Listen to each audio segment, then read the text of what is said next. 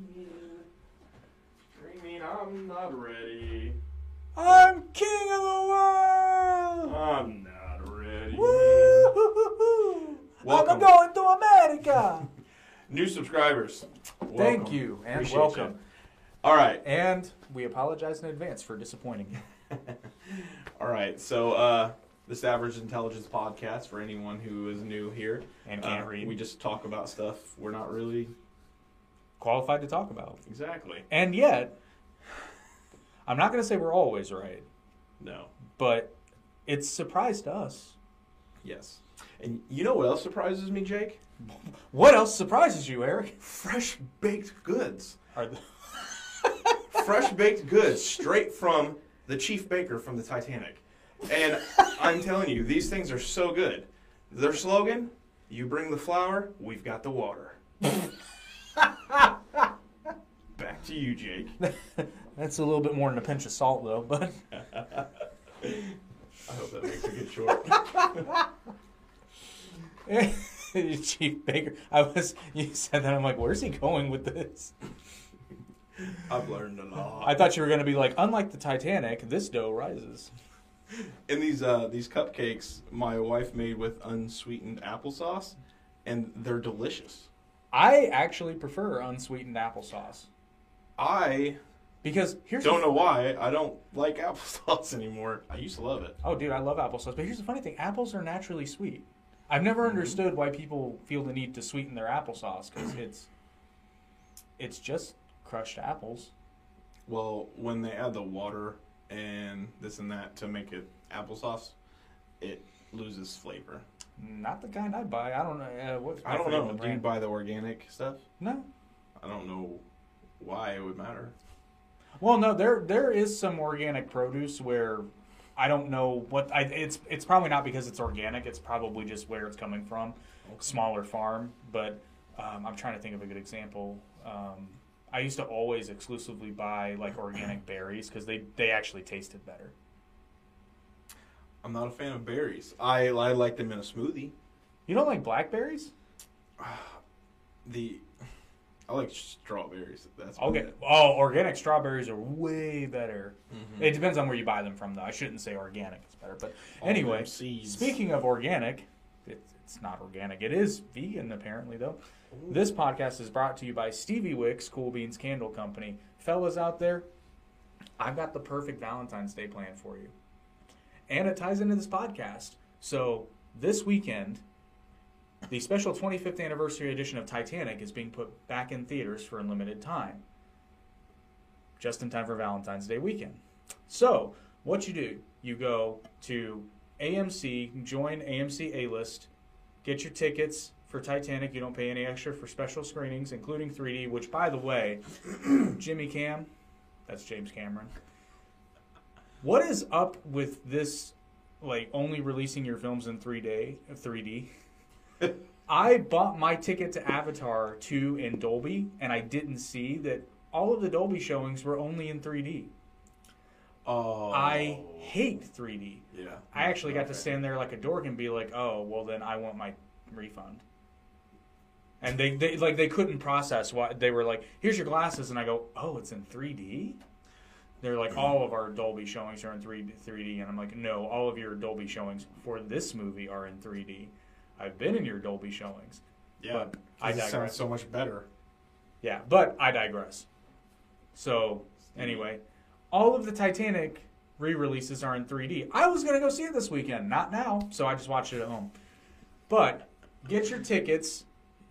I apologize. It's not my fault. I would have released it. 3D's fine for those who want it. I hate it, but... Anyway, get your tickets, your glasses, and then go to StevieWicks.com and get your girl or boy... or gender non-conforming partner, if you are into that kind of thing, and get them either one or several of the limited run Valentine's Day candles. Holy crap, that is strong. Scent of the month, actually, love spell. Oh, that smells fantastic. This is actually modeled. This scent is basically it's a ripoff of a Victoria's Secret perfume. Dude, it's ridiculous. And I gotta say, if a lady caller was wearing this scent, I would probably not ask her to be my Valentine, but I'd think about it. And then go see Titanic. Take her out to a nice dinner, you know, and have a happy Valentine's Day. And then get ready for St. Patrick's Day in honor of those that built the Titanic out of strong iron and will. Because as they say in the movie, no, she is built in Ireland. She's a British ship, but she was built in Ireland. I know I lapsed into Montgomery Scott there for a second. I'm sorry. But the St. Patrick's Day candles are coming. And I got to tell you, probably not next week, week after next, I will show you guys the prototype of the Irish whiskey candle. It's made from a new kind of wax. It's gel wax, so it's clear. It looks like a legit... Like, this thing is so cool. It looks like a legit glass of bourbon. Or whiskey, not bourbon, sorry. Because she also made molds that look like ice cubes. And it actually looks like a glass of whiskey on the rocks. Well, that's wild. And it actually smells good, too. It smells very good. But more on Stevie Books later, even though I pretty much just gave you the plug, but I'm going to talk about them more. Actually, no, that'll just be the plug. Forget it. Now... what we're here to talk about. Titanic, the movie, but not how you think we are. If you're into Titanic, you already know all the history and like the trivia about the film and all that. That's not what we're here to talk about. I hadn't watched Titanic for a few years, and I noticed something very interesting. And I'm not really sure how to go into this, so I'll let you decide the options. One, I can just go all of my observations, because there's 3 categories. I came up with the theory, and I've done this. I've watched it a few times since, and I think I'm right here. I think Titanic is simultaneously an allegory for the journey of maturity, in this case for a woman. It is also an unintentional affirmation of traditional gender roles, but not in such a strict and rigid way that is, like, I would say, tyrannical. But it is, and it's unintentional because James Cameron has recently come out and said how what did he say? Toxic masculinity. I think he just said testosterone. He said testosterone is a bad thing, thus implying that masculinity is bad. Yet the entire movie is a showcase of awesome masculine traits. And also, I had a thought randomly because I remembered Rose's outfit the first time you see her, and I was like, I wonder if those colors mean something. So I watched it on Monday night. I was more correct than I thought I would be. The wardrobe in that movie, at least for the main characters, is extremely intentional if you take into consideration color meanings and color psychology. So, should I tackle it by theme or just go through the movie and tell you what's what? It might be easier to just go through the movie and tell you what's what.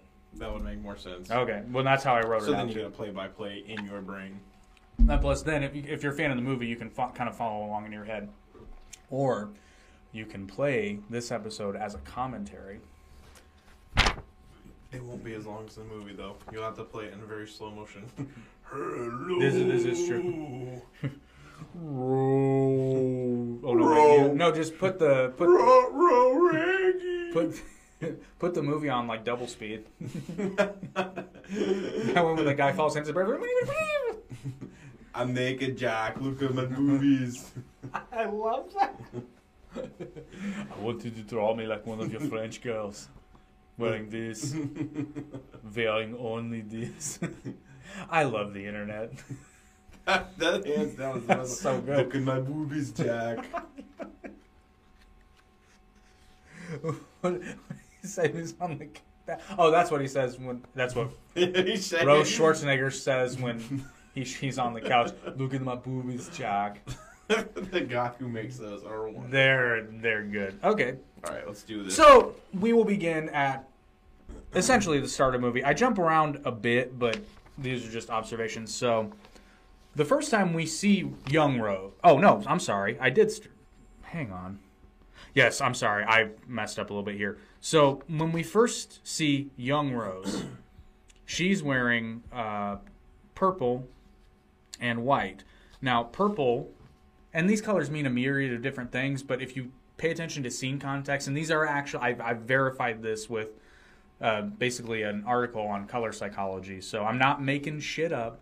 But what's very interesting is, I think this was done intentionally, but I've seen movies a lot of times where I'm like, oh, it's very interesting that they're wearing that color. I wonder if that was intentional, because it might be a one-off scene.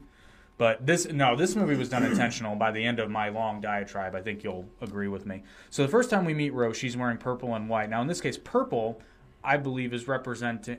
purple, this is kind of all-encompassing, represents spirituality, mystery, royalty, imagination, enlightenment, inspiration. It's uplifting and encouraging. It's also worth noting here... Wait, hang on. No, this is the first time we meet Rose. I'm sorry. Old woman Rose.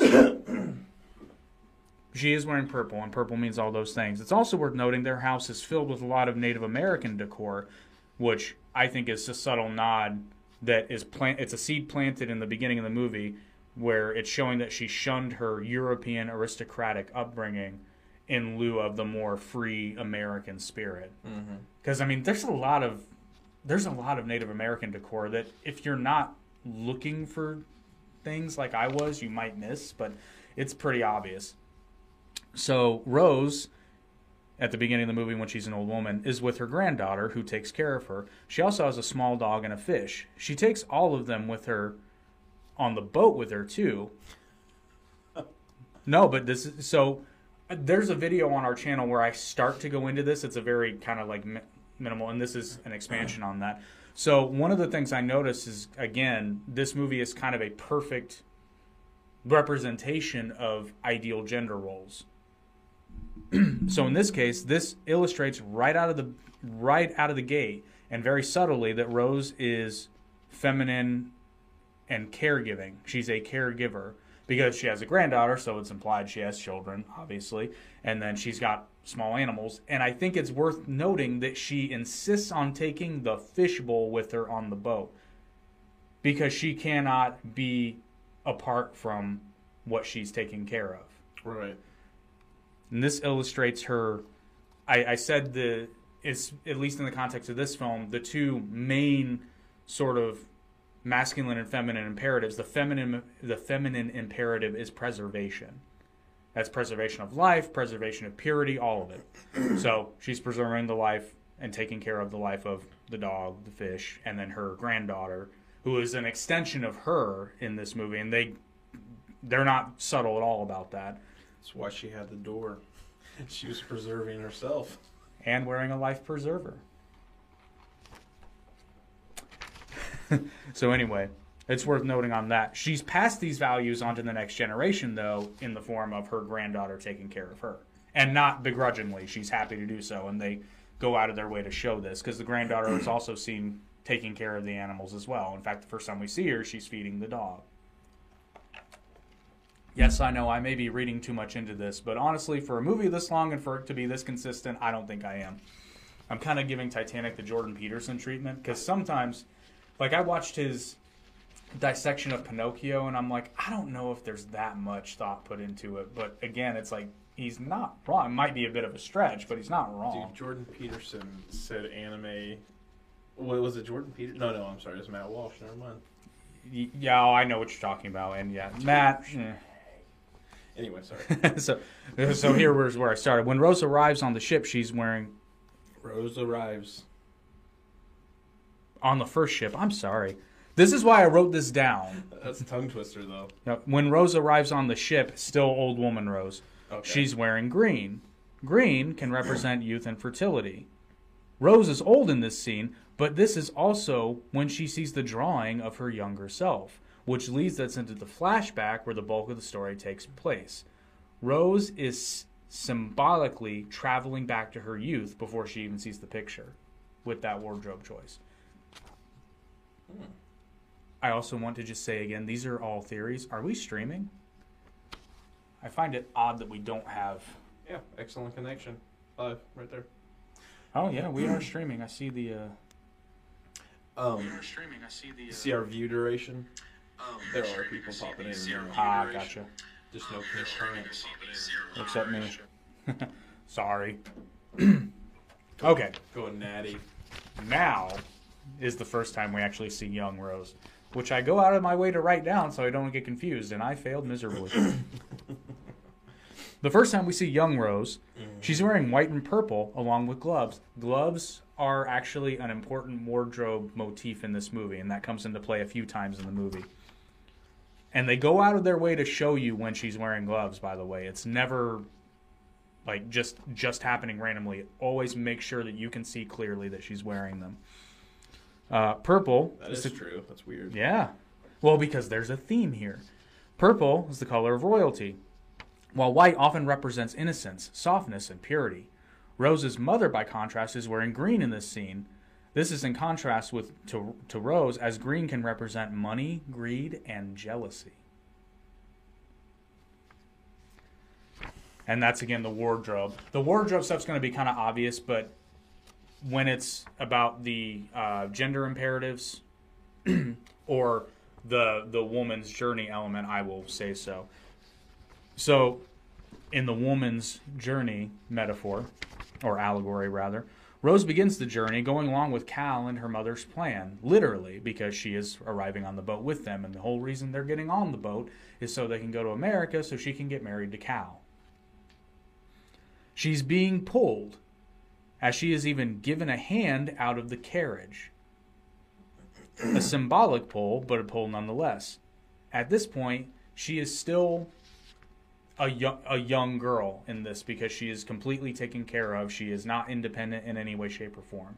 And in fact, because of her lack of experience, she relies on all of the people around her to even just exist. Back to the wardrobe department.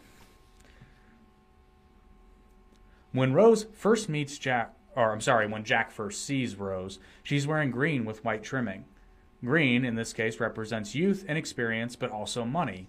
This is a subtle nod to not only to her being young and inexperienced in life, but she is rich. The youth is driven home with the addition of purity and innocence of white because of the white trimming on the green dress. And this is interesting because a lot of Rose's outfits are two colors. And in the context of the scene, if you look up the color meanings, they actually go together in pretty much, no, not even pretty much, every scene she's in. The wardrobe person, if they didn't win an Oscar, they should have.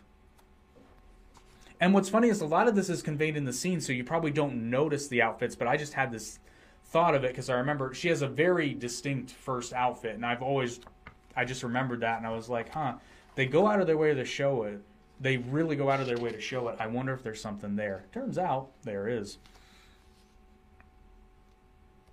So, in the feminine and masculine imperatives department, Rose repeatedly does not submit to Cal's will, particularly when compliance isn't required, meaning she doesn't actually have to.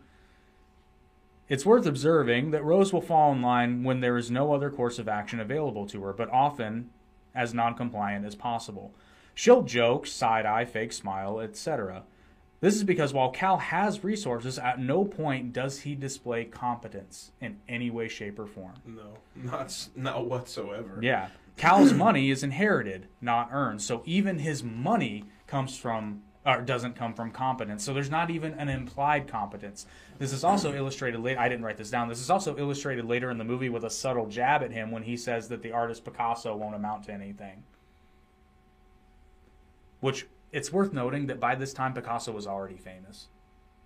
That's something the movie gets wrong because they imply that the paintings were cheap. Picasso and Monet were already famous at this point. Maybe they were cheap in the context of Cal's money, but he had $500. Back then, that was a lot. What's that scene in A Million Ways to Die from the West when they bet $1? He's like, "That's $1, boy. Show some respect." I saw that once. That was a good movie. It's so funny. Like, it is what it is. I love everyone's like, "It's so stupid." I'm like, yeah. That's why I like it. I just said, never in this movie is Cal competent in any manner other than talking. Basically, he spends the entire movie talking the talk and never walking the walk. Rose. Oh, God, I actually said he talks the talk but never walks the walk. His lackey does everything for him. He doesn't even go to look for Rose on his own. This is the complete opposite of Jack, who, while poor, demonstrates time and again resourcefulness, competence, and the ability to get things done. In addition to his artistic ability, Jack is also personable and gets along well with others. He forms reciprocal friendships with almost everyone he meets. Jordan Peterson talks about this at great length, actually, whenever he's talking about dominance hierarchies.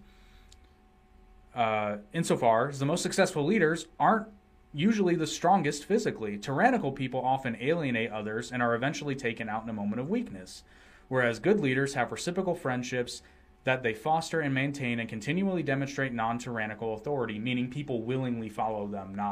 It's not a, you do what I say or else. It's like, hey guys, this is what I think we should do. And everybody goes, yeah, that jives. That makes sense.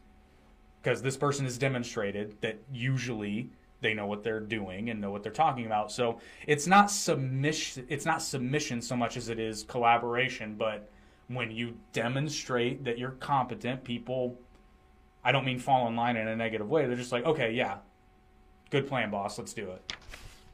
This happens later in the film many times. Back to the wardrobe, where the movie starts to get really interesting.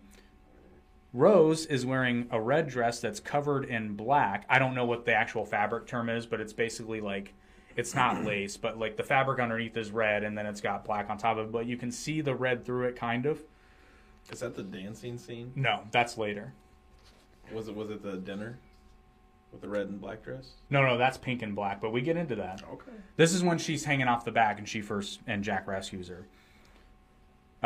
When she first meets Jack, starts going, red represents love and passion, but it's covered by black, which represents grief. This is a subtle nod that Rose's passion for life and her lack of love, because she does not love Cal in any way, shape, or form, is covered. And notice you only see enough red to know that there's red underneath. Because it's a nighttime scene, it's kind of hard to see. Red means available. Black represents grief, depression, and mourning, as if her passion is being snuffed out by grief and depression. There's some red showing still, which can represent danger or imminent catastrophe. Red is often used in films to show something dangerous or that death is coming. Especially in horror movies. If you pay attention to this, it's almost all the time. He's coming to get me! There's a lot of... Next time you watch a good horror movie, because the shitty ones probably don't take into account. Yeah, kind of like Smile. Actually, Smile does use red a lot. That was a terrible, terrible movie. It wasn't. It was terrible. It was very good. The ending was so dumb. Why? Okay, I wanted to pick your brain on that, not to get off topic, but why was the ending to Smile dumb? Because I think the ending was one of the best parts. Okay, she didn't get rid of it. Right. It killed her. Right. But I don't know. The ending was just... That's why I liked it, because when they figured out a way to kill it, I was like, oh, okay, so they're going to kill it. Kind of like, did you ever watch the movie It Follows? No. It's very similar, a lot less scary. They end up killing the monster in the end, and I'm like, that cheapened the whole thing, because if you can kill it, if 3 teenagers can figure out how to kill it, why hasn't anybody else killed it? That's why Smile's so good, because they didn't kill it in the end, because it outsmarted them. And it's such a different horror movie ending, because that's what I loved about it. Okay, happy endings don't always have to happen, and that's what's good about it. But Vivarium, or Vivarium or whatever, with Jesse Eisenberg, came out in like 2019, and apparently no one saw it. Not to get off topic. I was going to say, I haven't seen it. But him and his girlfriend go to a realtor's office, and they're just talking to him, and he's really weird. And he basically forces them in to go and see a house. They go to see the house, and every single house is the exact same. It's just like a big suburbia, and every house is the same. Well, anyway, the freaking realtor guy disappears, and they try to go get in their car and drive away, and they keep going around the same block over and over again. And then a baby shows up in a box. And then it says, raise the baby, and you can leave. And they literally raise this baby, and this bitch becomes a full-grown adult in, like, a couple months. And they still gotta, like, feed him every day, and he's basically a robot. But... That sounds awful. No, dude, it's so bad, but it's so good. Like Smile. I thought Smile was great, but... No. Anyway, hey... Back to the Titanic. Viewer that's with us now, thank you. I hope you enjoy this. Absolutely. And okay. Sasha. So I would also, before I get back into this, I would like to state, just for the record, that, again, chimpanzee in a suit. These are only theories that I've noticed. I might be reading way too much into it, but I just thought I'd put it out there because to me, there's a big pattern here. So in one of the more fascinating, like this is where I thought I figured out I was really onto something. So in that same scene where Rose is about to jump off the balcony and Jack comes over to her, Jack in this scene showcases a fascinating and extremely subtle use of wardrobe and color in this movie. When Jack first comes over, he's wearing a flannel coat. Now, flannel, until about the 90s, the 1990s, was pretty much only worn by the working class because it's made of wool, it's warm, it's pretty tough and relatively cheap. In fact, flannel was, I did research on this. Let's see. Flannel was originally made from using scrap wool pieces of fabric, and it became a fabric of choice through the Industrial Revolution. This instantly and subtly marks Jack as a member of the lower working class. As he prepares to jump into the water after Rose, though, Jack takes off his flannel jacket, revealing a purple shirt. Remember what purple represents? Royalty. Mm-hmm. Oh, remember, purple is the color of royalty. This subtly tells the audience that while Cal is a pretender prince insofar as he dresses like one, but does not act like one, Jack stands in contrast as a prince in disguise. A metaphorical prince, but a prince in disguise. He takes that jacket off, and instantly I'm like, that's a purple shirt. The fuck? And that shirt makes a couple more appearances in the movie. Oh, yeah. So back to the gender roles here. You don't think about these things as a child. I'm telling you, but the purple shirt really solidified it for me because anytime Jack is wearing this shirt, you'll see. Just stick with it. Was it in the blue box that had the nudity and the gold box had the no nudity? I didn't know they released a version with no nudity. Yeah, they have different color boxes, and one has the scene and one doesn't have it. It's literally that different. The movie can't exist without that scene. It's a pivotal scene. Stop censoring art. I want you to look at my boobies, Jack. Hey, the red box has Arnold Schwarzenegger's face on Rose. I'm going to jump. Ah! Anyway. Jack, my nipples are erect. Now, still on the scene where Rose is hanging off the railing. In this same situation, Cal would order Rose to get down from the rail, but in all likelihood wouldn't even try to talk her down the way Jack does, and he certainly wouldn't jump in after her. He'd probably just order someone to do so if he did so at all. Jack, again by contrast, is perfectly willing, albeit begrudgingly, because no one in their right mind wants to jump into the North Atlantic. No, it's awfully cold. Yeah, it's extremely cold. As Jack It's a very cold. It's a very cold. He's like, it'll make your nipples erect, Rose. Jack. My boobies, Jack. Every time I hear that, I just look at my boobies, Jack. Albeit begrudgingly, to jump into the water and save her. He's not looking forward to it, but he will because it's in his masculine imperative to protect. Yes. This is the first time Rose goes against her feminine imperative for preservation, and she almost falls into the ocean as a result, after she changes her mind. Even after this, Jack continues to protect her honor by not telling everyone what really happened, even though he's going to be arrested for assault. Thankfully, Rose lies and sacrifices some of her dignity to get him out of trouble. Because she says, oh, I was just looking over to look at the propellers. And he's like, oh, she was going to look at the propellers. With her face. Oh, yeah. Your eye holes are in your face. Well, that's...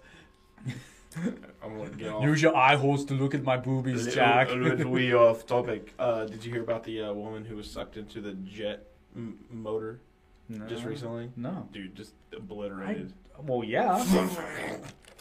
And I'm pretty sure that sound was accurate. Yeah, probably. Sorry. Sorry. But, yeah. But you said it reminded me of that. Now, after Jack saves Rose, Cal tries to buy Rose's affection back. Which, in his mind, buy it back because he never actually had it, but in his warped, twisted mind, he had it all along. He never had it to begin with. This is when he gives her the heart of the ocean in an attempt to buy her heart back. The necklace becomes a metaphor for love in this movie. The necklace represents Cal's love, in quotes, because the necklace is a fake heart. It's a real diamond, but it's not a real heart. It's beautiful and expensive, but ultimately false and predicated on its tangible value, because if the diamond wasn't worth money, the necklace would ultimately be worthless coming from Cal. Conversely, the love Jack and Rose actually share is based on something real and ironically intangible. This metaphor will come into play later. Back to the wardrobe. The next day, when Jack and Rose are talking on deck, Jack is wearing the same purple shirt, this time out in the open, not behind a jacket. And Rose is wearing a yellow and white dress. Now, this yellow has a little bit of a gold tint to it, so that might be I'm rich, or it might be yellow often represents sunshine and joy. It's worth noting that the next day is a very bright and sunny. The next scene is a very bright and sunny day, which fully contrasts the night before. Rose's outlook and mood changes after meeting Jack, almost a naive hope, because let's remember, this movie is a tragedy. Dude, it's wild how the colors of everything, like just thinking of other shows and movies, like noticing different colors. Color psychology is a real thing, and in fact, they do this a lot in movies and TV, where they'll have the person you're supposed to like wear colors like blue and Breaking Bad. Hank's wife, purple all the time. All the time. She believes she's royalty. Well, and not only that, it gets better than that. Walt wears green a lot. Oh. And I'm trying to remember who wears blue all Walter the time. Jr. He wears a lot of different stuff. Is it Skyler or is it Hank that wears blue a lot? I can't remember now. He was red, actually. That's right, yeah. But you're right about Marie. Marie probably has the most prominent, other than Walt, because Walt wears a lot of green. Hank, I think maybe he was the blue. Maybe he was the blue. I can't remember. No, Gus. I can't remember. I need to watch it, because we could talk about color. Well, there's even colors in people's names in Breaking Bad. Walter White, Jesse Pinkman. Oh, yeah. The Schwartzes, because Schwartz is German for black. Skyler, Sky Blue. There's a lot of color in Breaking Bad. Yeah, like just the symbolic. The fact that the meth is blue is also interesting, because blue is typically a calming color. So maybe they do that to kind of soften, because meth's a bad drug. Like nobody looks like you can look at cocaine and be like, well, I mean, I used to party a lot, and weed's fairly benign, you know. But like, I don't think anybody looks back on their meth days and goes like, God, I wish I could go back to that. You know, once they quit. Dude. But by making it blue, it probably shows up on camera better. But it also might be less of like, because you don't want to start out. Vince Gilligan didn't want you to start out hating Walter. They wanted you to sympathize with him, but anyway. I still did. He just acted like a jackass. He got hubris. Back to the metaphor of this being a woman's journey. Yes. Rose looks through Jack's drawings in the same scene. It's a metaphorical sexual awakening. The drawings are an intimate part of who Jack is. Oh, I thought you were laughing. I'm like, there's a point here. No. There is a point here. The drawings are an intimate part of who Jack is because, again, he carries them in a book that's bound. You can't see them unless he opens it for you. And they get progressively more explicit because they start out tame. They just start out like there's one where father's holding his daughter, and then there's the one of the woman wearing the jewels at the bar. But then they get more explicit. At the same time, Rose begins to see the nudity in the drawings may not be completely sexual in nature. And this is shown when she sees one of them. There's also like a hand study drawing next to the naked portrait. So it illustrates that Jack is also trying to draw hands. And then later he says she had beautiful hands because it's shown every one of Jack's drawings, I believe everyone shows hands, and they're very detailed. Yeah. The two Italian girls. This, I believe, is showing Jack, who is a stand-in for men in this movie, just like Rose is a stand-in for women, is not always what he seems. Not all men are the same. This somewhat parallels meeting her first man when she's used to dealing with boys, when you contrast Jack with Cal. Which is ironic because it's pretty well implied that Jack is younger than Cal. Oh, yeah. But thus showing that it's not so much how old a person is, although age does play a role in, that year. Yeah. But it just shows, this is where Rose realizes... All you died from dysentery. But this is just showing Rose that not all men are in fact the same. There are some that are men. What did they call dysentery on A Million Ways to Die in the West? I can't remember. What did they call it? I can't remember now. Hot farts or something? Hot farts, yeah, something like that. I don't know. That was very funny. What does he say? He's like... The hot shits or something. I'm terrible at raising sheep. I once lost a sheep once and found her in the whorehouse. She'd made $20. Back to the wardrobe. When Jack joins Rose's family for dinner, she's wearing pink, shrouded in black. In this case, pink represents her love for Jack, and it's pretty obvious because every time she looks at him, she's smiling obnoxiously, and I don't mean that in a bad way, it's just she can't even hide it. But the black is covering it up. She can't show it in the open. There are subtle nods because you can see some pink through, but not a lot. That's important. Remember, there's only a little bit of pink coming through. She's so fine. Especially in that movie. And she's still good looking. Kate Winslet is fucking beautiful. She still is. You can see the pink through the black if you're observant and looking for it. Rose has to hide it in front of her family. Now back to the whole gender roles thing. When Jack and Rose begin to dance in the third class party when they go below deck, it's a metaphor for Rose willingly submitting to Jack's lead. Typically in dancing, the male or dominant partner leads and the female or submissive follows. If they both try to lead, the dance doesn't work, and if they both try to follow, they won't go anywhere. Which is why women love to dance. It's a perfect metaphor for sex. But it's safe and clothed. And not too intimate, but I mean, it does require at least a degree of intimacy, at least in the form of like being comfortable around someone to dance with someone. Grindage. I'm not even talking about grinding, but I mean, you're not wrong. That was always the best part about dances. You can't do that now. Oh yeah, they won't let you. Well, technically they wouldn't let us, but it happened. But yet, yeah. It's like, hold on, stay right there. Don't move. It won't go down. It's like the scene in Don John where she convinces John to go to college.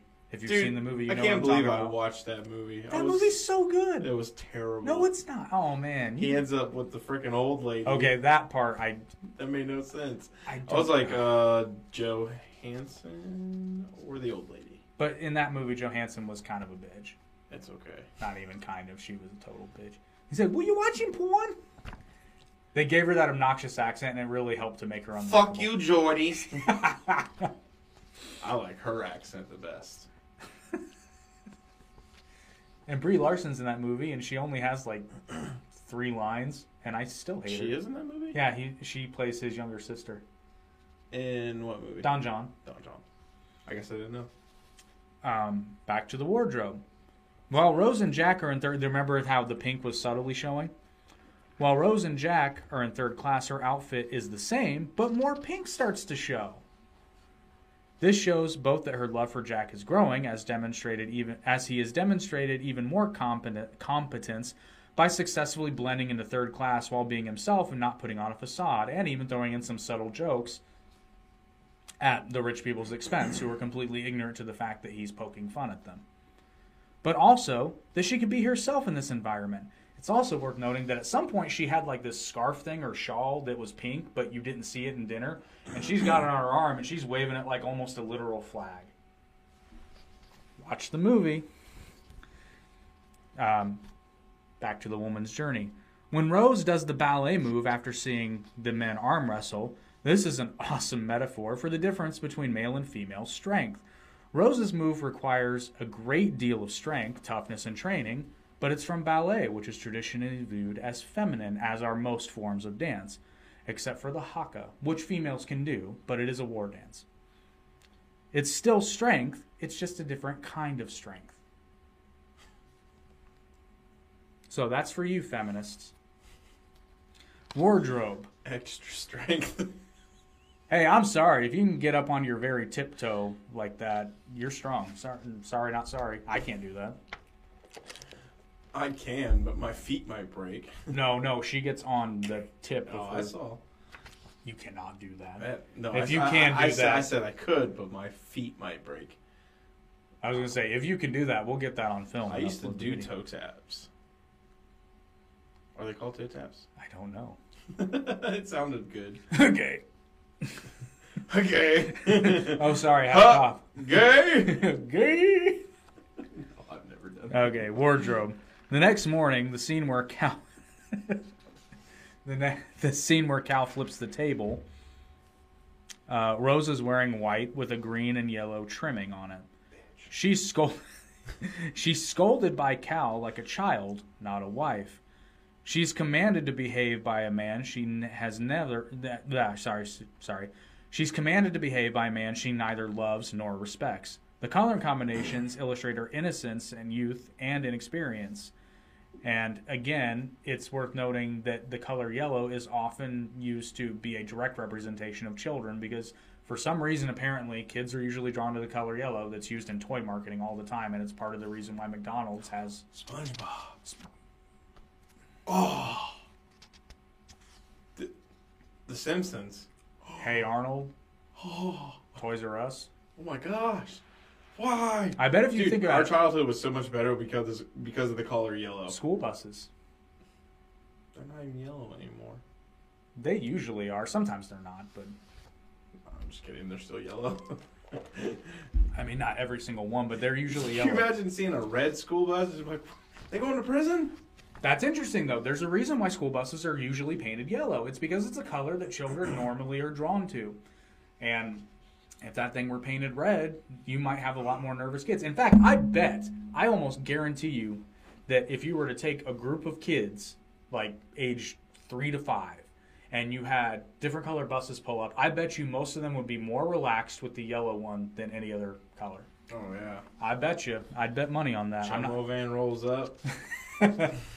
Dark gray. Kids are like, no.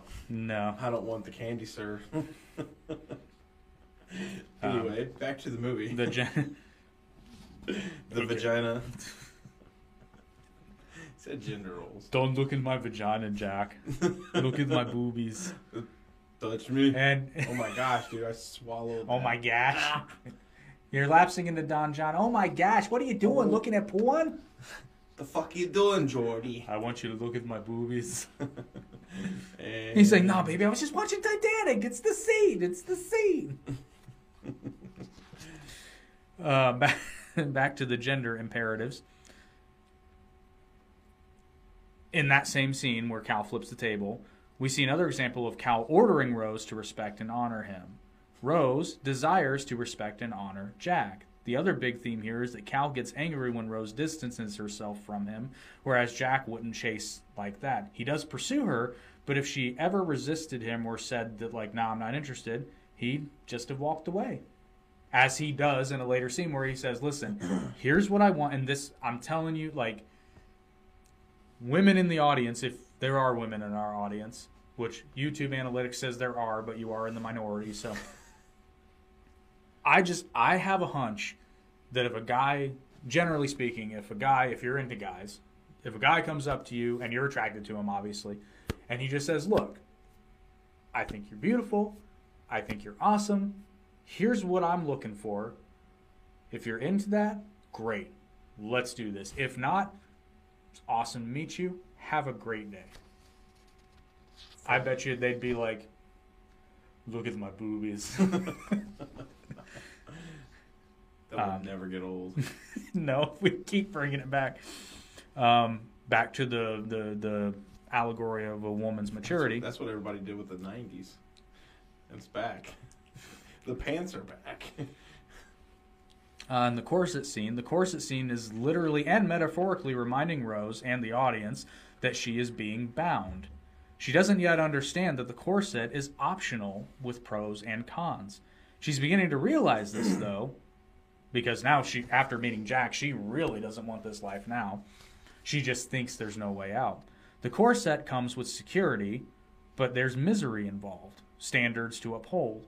Without it, she can be free, but she will probably face judgment from some people.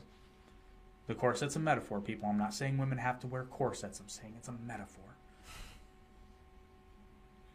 But it's also worth noting that one of the number one pieces of lingerie bought are corsets. So, Man, do what you will with that information. that just seems painful. Well, not okay anymore. They're not They're not like the. They're not like they were. Well, I don't know. Waist trainers became a fad. Spandex, man. Yeah, I think you mean Spanx. What? Okay, yeah, I guess. Spanx? Well, no. Remember the waist trainer phenomenon? Mm-hmm. Women were willingly buying these things Oh, yeah. to make themselves appear thinner. And you remember when they came out with those for dudes? It was like a shirt. Oh, yeah. And it just put it over and it straightened out their fat bellies. And they're like, the shirts don't hang out. I just remember the joke they did on Third Rock from the Sun where Dick buys one. And there's like, it's called the Shatner. I think I Shatner. Ew. Ew. Ew. Oh, I got it. What did William Shatner say to his mother as he was being birthed?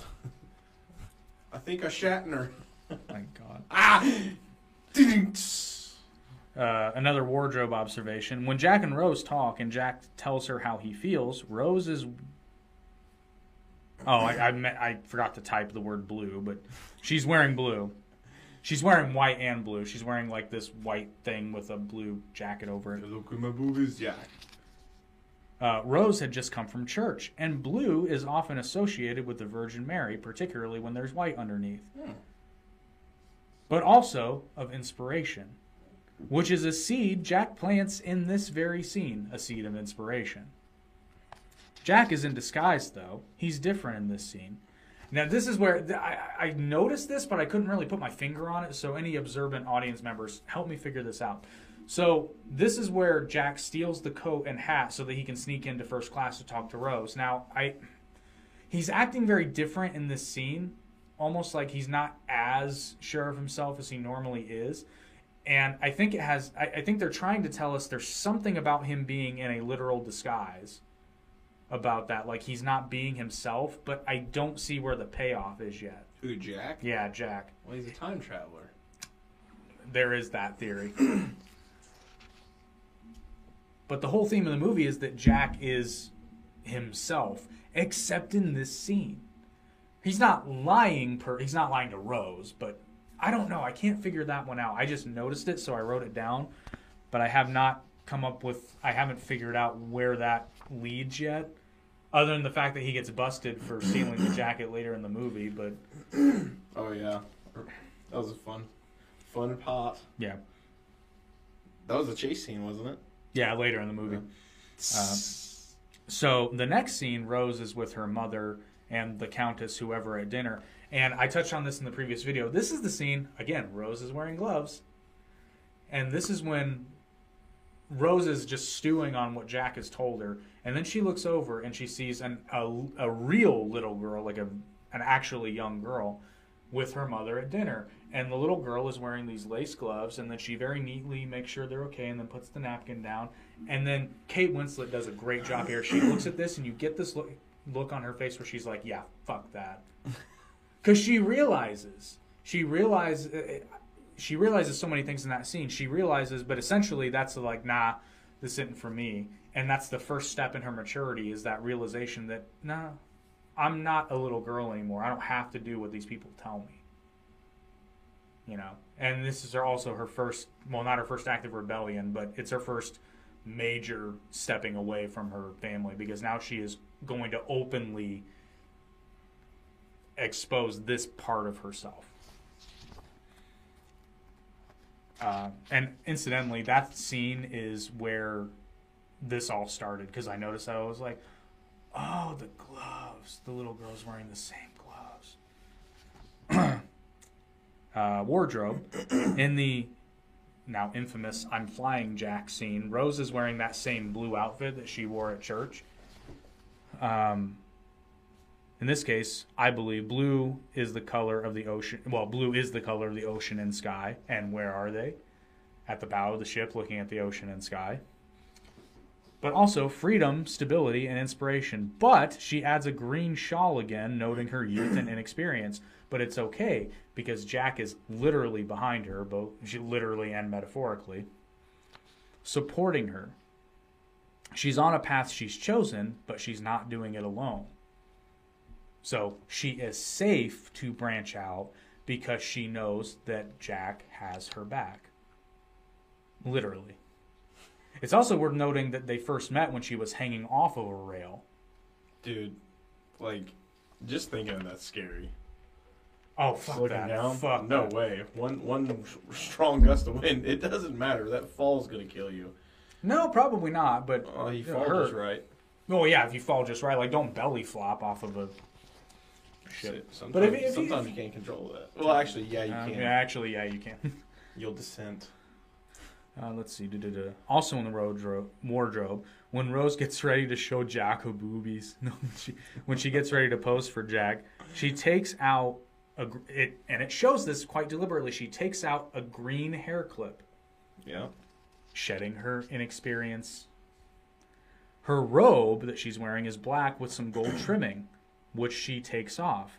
She's metaphorically shedding both her grief and her riches and giving herself over to Jack.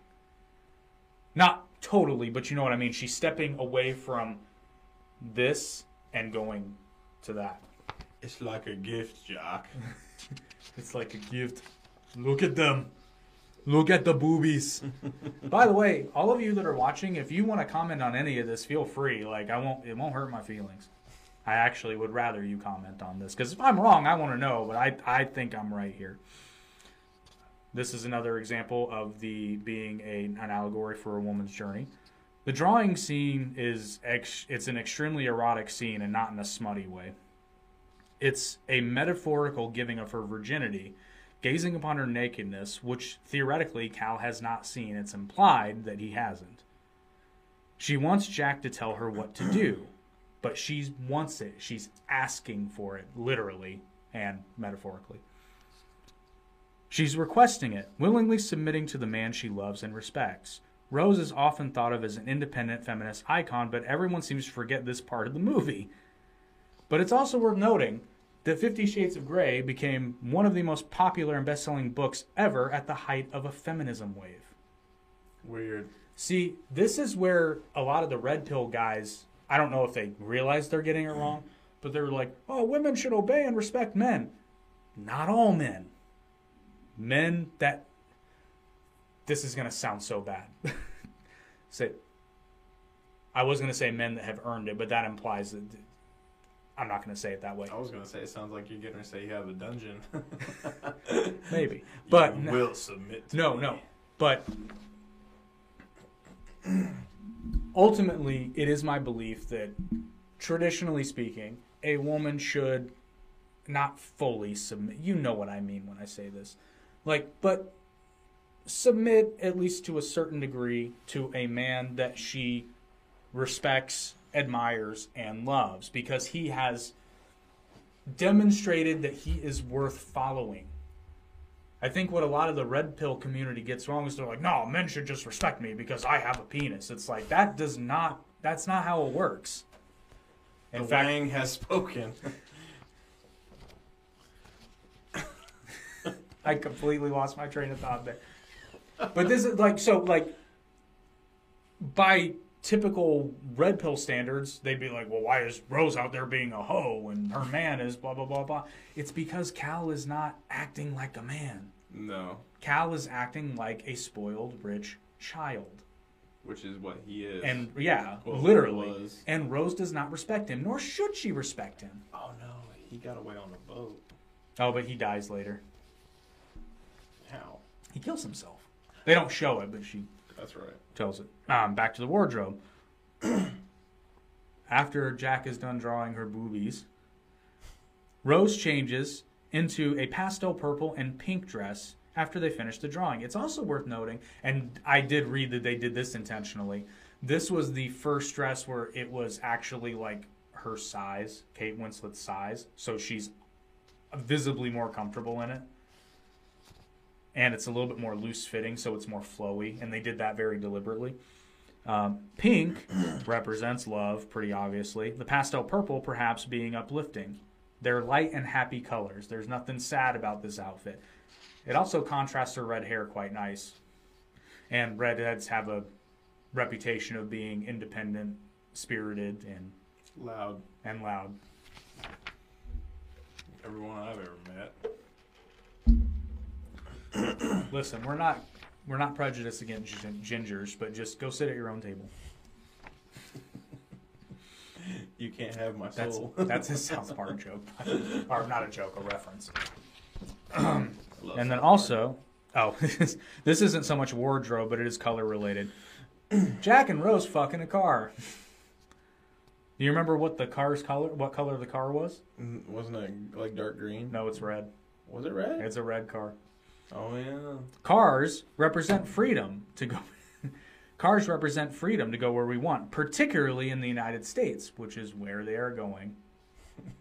Oh, Jack. And the car is also red, which highlights the obvious passion that's taking place in this scene. It's also wet because they're in the ocean where there are lobsters that are also red. Okay, back to the masculine and feminine. Still in the car. We're there for a minute. Probably a literal minute. Rose is not nervous here. She is willingly giving herself to Jack. In fact, you could almost point to this where Rose is being somewhat forceful about it. Not that Jack's saying no, but, like she's initiating every part of it, including the put your hands on me Jack line. She's throwing it on him. She's slinging it in that car. She says, you taking it. Take it, bitch! Whoa. Take it, Jack. Take my boobies. She's willingly giving herself to Jack, both literally and metaphorically. One of the most important things for a man to do is to make a woman feel safe. When this happens, she will open. I don't mean literally, but I mean, it's been known to happen. This is part and parcel any sort of relationship dynamic. Again, protection from the man and preservation from the woman. Now, you may be asking yourself, but she's having sex with him. Well, she has preserved her purity up to this point until a man that she loves, respects, and admires and makes her feel safe, literally, and just safe being who she is as a person, comes along, and then she wants him to, and she's just like, throw that sucker into gear and let's go.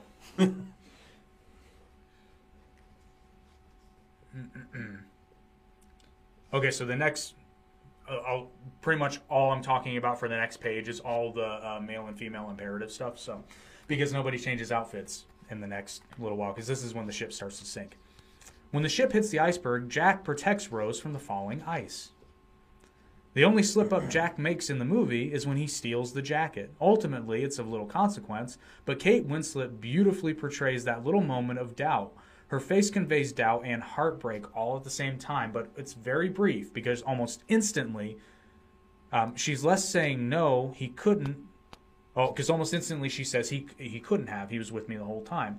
And she knows there's only one split second where he was alone when she asked him to put the necklace back in the safe, which we see that he does. There's never any doubt that he... And plus, they show the guy slipping the necklace into the pocket. We're not meant to doubt Jack here. She's less saying no, he couldn't to the other people and more to herself. I just put beautifully done by Winslet here. Jack is one of the first people outside of the crew to realize what's going on, again, demonstrating his competence. After Jack gets arrested, Rose eventually runs away from Cal, spits him in the eye. I don't know if that's how you would say it. She spits him in the eye. Yeah, that's actually a funny scene that you mentioned that. Where he's teaching her how to spit, or when she spits him right in the face. When she spits at Cal. Yeah, but she was actually only going to run up and I think slap him, but she asked if she could spit, and she spit in his face so many times he just got desensitized to it. And I was like, well, not only that, I had read that they actually had to resort to her to start using lube because she ran out of spit. Yeah, she's all dry mouth. But this is what's known in film and storytelling as a plant to payoff. So the scene that might seem very random, which it's done well here, when Jack is teaching her how to spit, that's the seed, and then the payoff is when she hawks a loogie in Cal's face. Which, once again, where did she learn this skill from? The man that she respects, admires. Oh, yeah. They're on the side of the ship. Yeah. You gotta really hawk it back. Well, Rose goes after Jack. In this case, she's not really stepping out of her feminine imperative of preservation, because you could make I make the argument that she steps out of her imperative for preservation by leaving the lifeboat. There's a difference here, though, because when she does that, she knows where Jack is. Jack has directed her to do so, to keep herself safe, blah, blah, blah. At this point, she doesn't know where Jack is, and I can see how this would be confusing, but it makes sense. Anyway, she's not stepping out of her feminine imperative of preservation, but more so because she's willingly chosen to follow Jack. Now, this doesn't mean she's brainless, but keep in mind, Rose wants to follow Jack's lead. You have to remember that. Both Jack and Rose show competence here, and Rose shows her growth due to Jack's influence, the spitting, the believing that she can handle an axe, when I assure you she'd never picked one up before. Her just instinct to kind of figure out where he is. Didn't she close her eyes when she swung? I think so, yeah. Yeah, and he's like, "Did you close your eyes?" I think so. I swear there's another movie where that happened. iRobot. Oh, yeah. When she shoots the... I shit on the red pill some more here. The common mistake the red pill people tend to make, not all of them, but a lot of red pill people make this. The way they talk sometimes sounds like women need to be completely weak, useless, and defenseless. That's not true. As shown in this movie, if Rose had been useless, Jack would have died earlier. Because when I was writing this, I wrote Jack would have died, and I was like, wait, he does die. Actually, if he never met Rose, he might have lived. Well, he would have found the door. Yeah. Oh, mind you, Rose killed him. But we'll get to that. Just not here, because this isn't when she steps out of her feminine. And you notice, as soon as Jack's hands are free, he's back to leading. It's kind of like when you, as a couple, you have to drive somewhere. And it's like, even when you're taking her car, she hands you the keys. And then we go to the scene where the third class people are trapped behind that gate and the guys aren't letting them out. This is when they grab the bench and they break it. But if you notice, all the guys go to the bench and start tearing it up. But what is Rose doing? Most people miss this.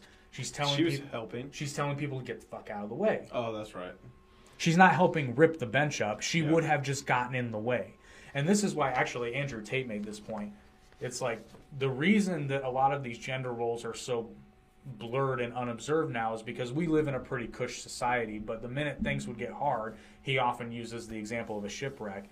It's like almost immediately gender roles are assumed when it becomes survival, because, and in this case, it's survival. It just makes sense because it's not about who's doing what. It's about this needs to get done. What's the most expedient, safest, quickest way to do it? Let's see. So I just said, Rose helps break the gate down, but does so by assisting and getting people to move. The guys do the heavy lifting. She helps, it's just in a different way. Her help is complementary, not the same. But she's also not in the way, and she's getting people out of the way so that they have room to bash it down. Because Rose jumps out of the lifeboat, this is where people tend to get pissed off when I talk about the movie, because I do say Rose kills Jack, and she does, and it happens right here. Because Rose jumps out of the lifeboat to be with Jack, he almost gets shot, almost drowns, and eventually dies a slow, painful death from hypothermia.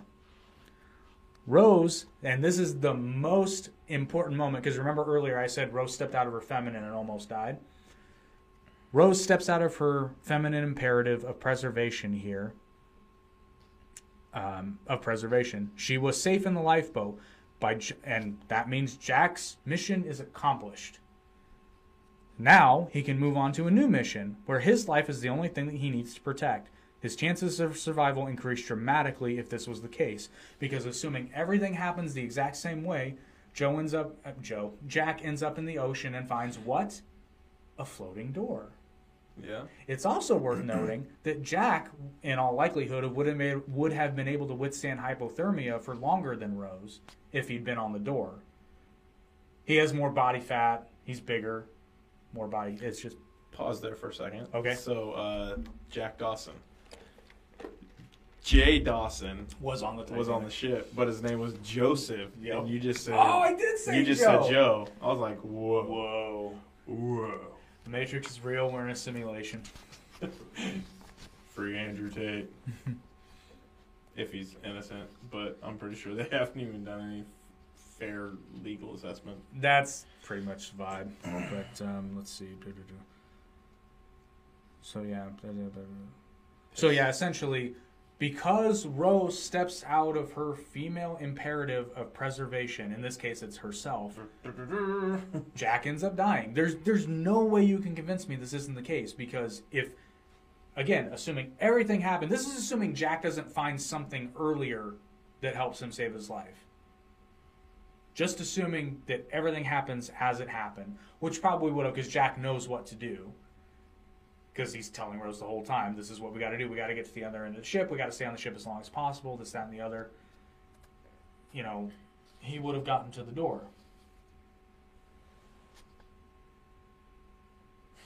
Ah, crap. All good? No. I made a mistake at work. Uh-oh. I'll take care of it in the morning. Cal is seen not only boarding a lifeboat, but by lying, negating the women and children rule by grabbing a random child. Then later, when his boat is about to capsize, he's seen pushing a woman away with an oar, saying, "Don't, you'll swamp us." Oh, yeah. In the very next shot, we see Jack putting Rose in front of himself to keep her steady. The whole movie is basically contrasting Jack and Cal. As the ship finally sinks, Rose looks over at a woman who is by herself, perhaps a subconscious nod from James Cameron, acknowledging that one of these women will die and the other will live. The difference being Rose has Jack as her protector. Jack tells Rose, this is when they're on the door, Jack tells Rose, oh jeez.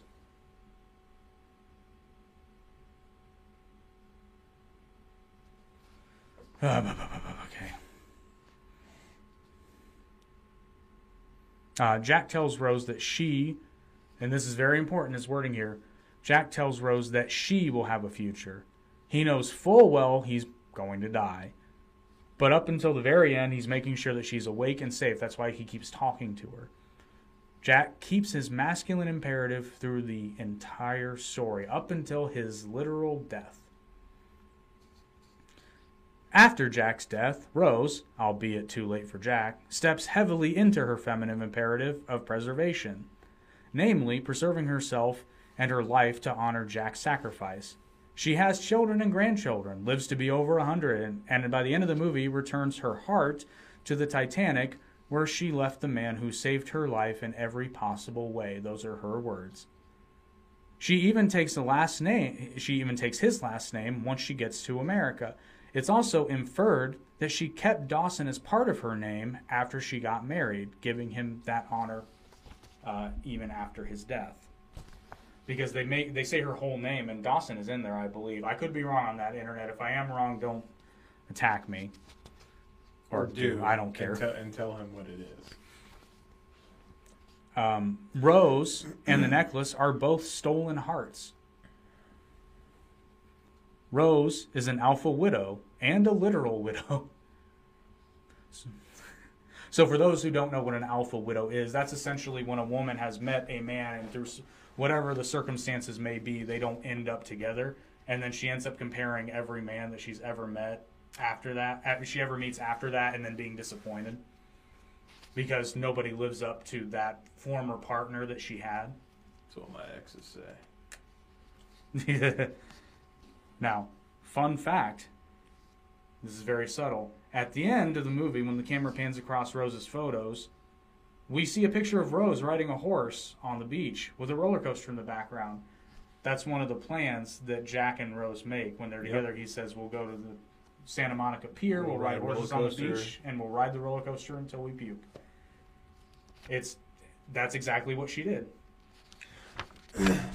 We're almost done. And she puked. I mean, but it's funny because at first, she's on a horse, and then you see the roller coaster in the background, and you're like, son of a bitch. And they make sure you can see that it's a beach in that photo. Wardrobe. At the end of the film, when Rose is reunited with Jack, he's wearing that purple shirt again. Rose is wearing white. This gives credence to the theory that Rose dies at the end of the film and ascends to heaven. The white implies this. Her heaven, sorry. Jack is not only wearing purple, but the same shirt he was wearing when he saved her and they first met one another. Oh. Now, one more fun observation that I made when I was watching it again. The love triangle participants in the movie each represent one of the three types of narrative character arcs. First, we have Rose with the most common. She has the positive character arc. A positive character arc is when a character changes for the better over the course of the story. They might start out as being selfish, and by the end, they've learned to care for others. Or they could be scared and lacking in confidence at the beginning, but by the end, they are brave and have overcome their fears. In the beginning, they believe a lie. In Rose's case, the lie is that she is bound by her class and is helpless to escape her fate. Jack shows her the opposite is the truth. The lie is false, and by the end of the movie, the lie is replaced with the truth. Then we have Jack, which is the rarest form, and it's also the least well done. Jack is a flat character arc. It's just like it sounds. A flat character arc doesn't involve any real change at all. The character remains mostly static throughout the story, but affects change in the characters around them. Flat character arcs are more for characters that represent an ideal. They know the truth from the beginning, and through the truth that they know and live by, change other people around them. Goku is actually a phenomenal example of a flat character arc, because Goku doesn't really change over the course of the entire story, but he makes friends with everybody. Even Frieza. Kind of. Yeah. Now, Cal is the negative character arc. Negative arcs are just the opposite of the positive arc. These characters become worse over time. They could start out as being kind and good or static, but eventually turn into villains or monsters. So basically, their starting point and they get worse from there because they can already be bad, because Frieza is a negative character arc. He starts out bad and just gets worse. He believes the lie that class is more important and that his money makes him above other people. He never drops that lie and so becomes a worse person as the film progresses. Rose says that he ultimately kills himself because of this, because in the depression, he loses his money. And when he doesn't have his money, what's the lie that he believes? That's what sets him apart. That's what makes him him. He was a tool. And that is my obnoxious, probably reading too much into it, but still think there's something there. That was like way detailed. Like, I did not think you were going to be that detailed. I was about halfway through the movie and I'm like, okay, I'm over taking notes, but I didn't stop because I care about you. The viewers. All four of you. And now I'd like to open up the floor to questions and answers. Just want to give a shout out to our sponsor today, Chief Baker from the Titanic. I love his slogan. You bring the flour, we've got the water. No, it's really funny because, like, when Titanic came out, it's so funny because you probably remember this. When Titanic came out, everybody was bitching and moaning. It was like, oh, but it's the love story, man. We want to know about the boat. The boat doesn't matter, folks. It doesn't matter. It doesn't matter what your boat is. Those are good muffins. Muffin button? Muffin Man? So, actually, there is one interesting fact about the real Titanic that I learned at the Titanic Museum. So, they always get grief about not having enough lifeboats, but actually, ships at the time, none of the ships technically had enough lifeboats to carry all their passengers because they weren't designed to be used that way. What the lifeboats were actually designed for, and why they had the first women and children first, and then they are designed to ferry passengers over to another ship. The problem with the Titanic is it was a comedy of errors. It was a giant clusterfuck. First of all, Titanic steamed way past where they were supposed to be in relation to their other ships. There should have been 2 or 3 ships in the near vicinity within an hour. I think I'd read an hour or 2. So the lifeboats aren't designed for prolonged use. They're designed for ferrying. Mm-hmm. So now it is true that Titanic had fewer lifeboats than it should have because of the preservation of deck space. But if there had been a ship closer, even the people that had ended up in the water would probably have been fished out in a fairly timely manner. Like, not saying people wouldn't have died, but it wouldn't have been as bad. It was just a comedy. And then there was actually a ship closer than the Carpathia, but their telegram operator went to bed early. So it's not all the lifeboat's fault. Oh my! It's also worth noting that he got fired. Yeah, I'm pretty sure. It's also worth noting too that it was ultimately, experts believe this, it was ultimately the turn that caused Titanic to sink the way it did. Because had they hit the iceberg head on, they actually wouldn't have sunk. Hang on tight, we taking rights. They were trying to miss it completely, obviously, but no. I mean, how do you not see a big white thing in the ocean? Nah, dude, at night on the ocean. Have you ever been on the ocean at night? Yes, it's scary. It is so pitch black. And they say this in the movie. It was really, the water was really calm that night. Normally, how you see icebergs at night is you see the waves breaking against the ice, but the water was so calm they just didn't see it until it was too late. Smack. Ironically, though, had they not seen it, like again, they would have been delayed, but ultimately they're pretty sure that it wouldn't have sunk. Like, they would have been able to make it, essentially. Make it naked. It's also worth noting that Titanic's sister ship was the Olympia, which, if you're familiar with Greek mythology, you know about the gods on Mount Olympus and their nemesis, the Titans. And the Titans are ultimately doomed. They are trapped. I believe in the Greek pantheon, the Titans are the 2nd generation of gods, and the Olympians are the 3rd. And the Titans are ultimately imprisoned in Tartarus, I think. Tartar sauce? Tartarus, I think. Correct me in the comments, because I'm probably wrong. I don't have my book in front of me. So, I don't have any book in front of me either. Anybody got any questions about theories on the Titanic, or are we just gonna wrap it up? Did you know that Neil deGrasse Tyson is a major douche? Not really. Yeah, he is. Although he did have a role in the re-release of Titanic. Yeah. Because the sky The was star pattern doesn't match up. It's like, dude, it's a movie. I think his biggest issue was the fact that they used a mirrored image in the same shot. Oh, it's a shitty star. I mean, I didn't notice it as a kid. And that's in the original version. If you've seen any of the newer versions after the first re-release, they fixed it. Now it's the right sky. They still have VHS tapes.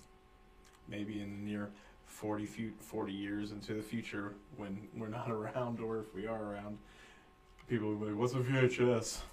What's a VHS tape? Actually, I'm pretty sure people are saying that nowadays anyway. Yeah, probably. Although, do you remember it was one of the few times that they had to put it on 2 tapes because the movie was so long? Yeah.